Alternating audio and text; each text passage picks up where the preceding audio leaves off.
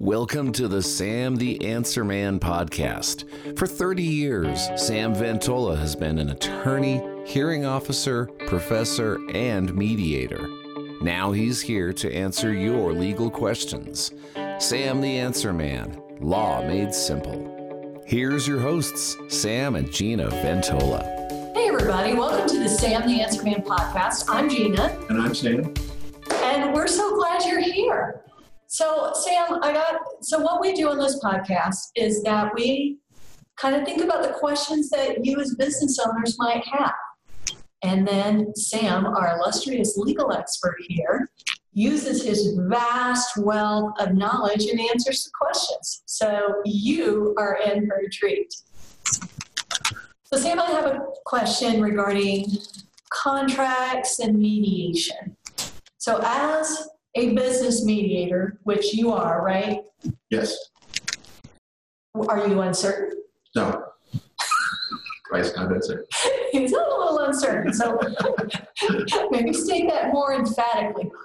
Are you a business mediator? Yes, I am. Yes, he is. So I have a question for you regarding contracts. So as a business mediator, what types of contract disputes do you see?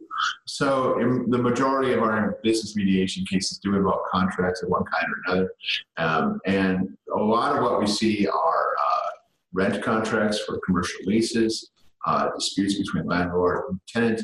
We see those a lot. Another thing we see a lot are services contracts, particularly construction services. There are a lot of disputes regarding after something has been built or repaired that it was inadequate. And then finally, we see, sort of what I call business divorces, where somebody was a principal of a company and they parted ways, and there's a dispute as to how much each party is entitled to upon exiting the common enterprise. So they say breaking up is hard to do. Yes, breaking up is hard to do and it can be expensive. But the way to try to avoid the expense is rather than everybody lawyer up and go to court, once you see these issues arising, call a mediator who's familiar with these kinds of issues, who can, sit down with the parties and say, look, can we just work this out in order to get on with business and not spend the next 2 years of our lives, fighting about the past. So what types of issues, I know you talked about specific examples, which is great. What kind of issues do you see business owners experiencing in these types of things? So, generally it's about money. Generally, the one party says, I'm entitled to money from you or more money from you. Sometimes it's about cases involving non-competes. The argument that somebody is not able to compete against me, or that they're not able to solicit my clients, or they're not able to solicit my employees. So that may be a case where they're asking for something that's called specific performance, which is trying to have the terms of the contract enforced that prohibit a party from engaging in business in certain ways or contacting certain people. But most of them are about money. Another big one you see are just promissory notes. And believe it or not, you would think that an issue on a promissory note wouldn't go to mediation because it would be clear, you owe money and no, you didn't pay it. But the reality is a lot of times mediation comes up because the debtor on the promissory note doesn't have money. And they're threatening bankruptcy, and they're saying, if I take you to court, I can't pay it. And a lot of times mediation is a way to try to get through that, to try to find a solution that benefits everybody rather than going to court or bankruptcy. So for you as a mediator, can you share with these great people out here, what are the things that you look at when you have these people in front of you? They have these issues, whether it's specific performance or something else. What do you look for as a mediator? Well, the first thing you have to find is you have to find a solution that is going to benefit both parties. A lot of times people enter mediation and they say, here are the things that I want, and so I'm going to insist on a solution that I want. And they don't do what they really need to do, which is put themselves in the head of the other person to say, what will they accept? What will be acceptable to them? Because if you're just going and talking about what you want, you're not going to be able to find a solution that both parties can live with. Mediation, if you're a good chess player, mediation is like playing chess. You have to not only think about what you're doing with your pieces, you have to think about, okay, what is their plan? What is their goal? And what is their strategy to get there? And how can I be prepared for that? But in the end, both the mediator and the parties have to come up with a solution that is going to be acceptable to both parties. And so a solution that's completely one-sided is not realistic because the other party simply won't agree to it. So it's very important to try to think about, what can I give that's not going to cause too much pain that the other side is looking for in order to get this deal done. Okay. So in our mediation podcast, you talked about what is your BATNA, which again, BATNA is? The best alternative to the negotiated agreement. So how does that figure into your strategy? So when participating in mediation, you should be thinking about both your BATNA and the other side's BATNA. For example, we talked about a mediation on a promissory note where it's clear that the amount is due, but the debtor says, I don't have the money. And so he may be claiming that his BATNA, if he doesn't reach a negotiated agreement, what he's going to do is file bankruptcy. That may or may not be true. You have to examine both your own BATNA and the other side's BATNA to try to figure out, what is it that they are facing if they fail to reach an agreement here. And then on your own part, what is it that I'm going to have to do if I don't prevail here? And what are the advantages and disadvantages of that? And can I come up with something better in mediation than that? There you go. What about apologies? In some kinds of mediation, apologies are important. In business mediation, a lot of times people are looking for an apology, but it's generally preferable to look at a business mediation as business. And it's not going to help your business to get an apology in most circumstances. Now, if you're talking about a public apology where there's been publicity regarding the issue and the public has bad attitude towards you because of that, then an apology could be important. But most of the mediations we deal with don't involve anything like that. They're purely private disputes. And in a purely private dispute, to ask for an apology is sort of to try to extract something from the other side that's probably going to cost you something that doesn't really benefit your business. And so one thing I do in mediation is ask people to really re-examine, is an apology something they really need? And is it something that you're looking for if you're approaching the mediation from a business standpoint rather than a personal standpoint? Okay.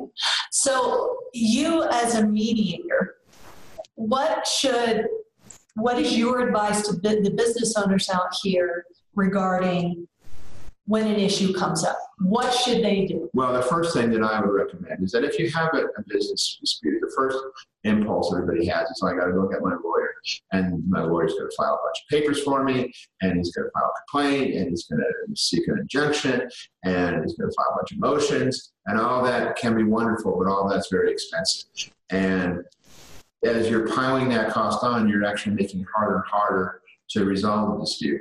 And lawyers are like doctors, and they're not necessarily being dishonest, but they believe in their own medicine.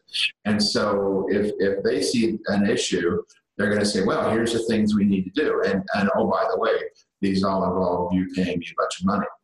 It may make sense before you go down that road to take a step back and say, look, can I bring the other party in and talk to a mediator who's experienced in commercial litigation, who can try to see if there's a way that we can resolve this now before we spend a lot of money. Because, most cases do get resolved in settlement negotiations or mediations of some kind. They do, but they get resolved way down the line after maybe a year of litigation, shortly before trial, after a lot of money has been expended. So, I guess the first thing I would say is consider mediation early. Well, that is if your contract doesn't have an arbitration clause, right? Even if your contract has an arbitration clause, you can still mediate. You can always agree to do something despite what your contract says. So arbitration, in many cases, is just as bad, if not worse, than litigation. You have to pay the arbitrator. A lot of times they treat them just like litigation. There's discovery and motions and everything, just like there would be in litigation. The only difference is you're paying the judge, and sometimes 3 judges.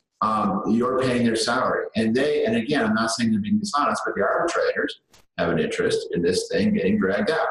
And so in that way, it's worse than court. Because judges typically have an interest in getting rid of the thing. But arbitrators have an interest in keeping it and making it go on as long as possible, allow them to collect as many fees as possible. So arbitration is generally a bad idea, except there are certain arbitrations that are good. For example, I arbitrate for the Better Business Bureau. And this is a very clean, short, simple process where people submit papers. You go in for a 1-day or even half a day hearing, and you present your case and you get it resolved. That kind of arbitration is pretty good. And frankly, I would say go ahead and do that, maybe even preference to mediation. But if you don't have that kind of option available to you for a very quick and simple arbitration, the idea of going to arbitration before the AAA, or here in Colorado, we have something called JAG and something called JAMS, you're going to find all of them are tremendously expensive, even more expensive than going to court. So if you do go to mediation, there are ways that you should approach, as a business person, approach mediation. Some of them we talk about, but the first of it is, don't make it personal, make it a business issue. Make it where you're looking for a solution that's going to serve you in a business capacity. And secondly, focus on the future and not the past. Yes, the past is important. You have to know what happened, but what you need to do is not focus on past wrongs, but what is the best solution going forward for your business. And that takes the past into account, but it doesn't dwell on the past, and there's a difference there. And the third thing is, again, get in the head of your opponent. Don't try to be seeking a solution that serves you. In mediation, be strategic and think about, what is the other side trying to accomplish, and what will they take, what will they accept, and how are they trying to get there, like playing a game of chess. And finally, always keep in mind what you talked about your BATNA, yes. What you're facing if you don't engage in mediation. You may go to mediation and say, I'm going to get this or I'm out. And you end up, not getting that. And then you're faced with the reality of your BATNA being your only solution. And that may be worse than what you could have done in mediation had you been flexible. So these are all ways of sort of trying to be successful in approaching mediation. And again, sooner is usually better than later. Well, there you have it. Thank you, Sam. That was some very helpful information. But if you would like more information, email Sam at samventola.com. That's VEN, T as in Tom, OLA. If you would like to watch more of our podcasts, please subscribe to our channel on YouTube. It's interestingly named Sam the Answer Man. And so you can watch us there. If you are listening to us, you can subscribe to us on iTunes, on Stitcher, on YouTube. All kinds of audio podcast formats. If you do YouTube, you get to see us. Yeah. And that's you probably want to be able to see us. We're so cute. Yeah, exactly. So if you would like to do that, and also Sam wrote an incredible article on this and how you as business owners should kind of approach these kind of issues. It's kind of like, I'm getting a stoicism vibe. Do you think that would be an accurate? Yeah, I think that's a good analogy. You want to, logical, think like Mr. Spock more than Captain Kirk. Yeah, so don't let your emotions dictate your actions, kind of thing. Right. Awesome. Well, until next time, thank you, interwebs. If you would like to discuss your legal issue with Sam, please contact Ventola Law at 303-864-9797 or check out our website at www.ventolalaw.com. Ventola Law, mediation and legal representation at an expert level.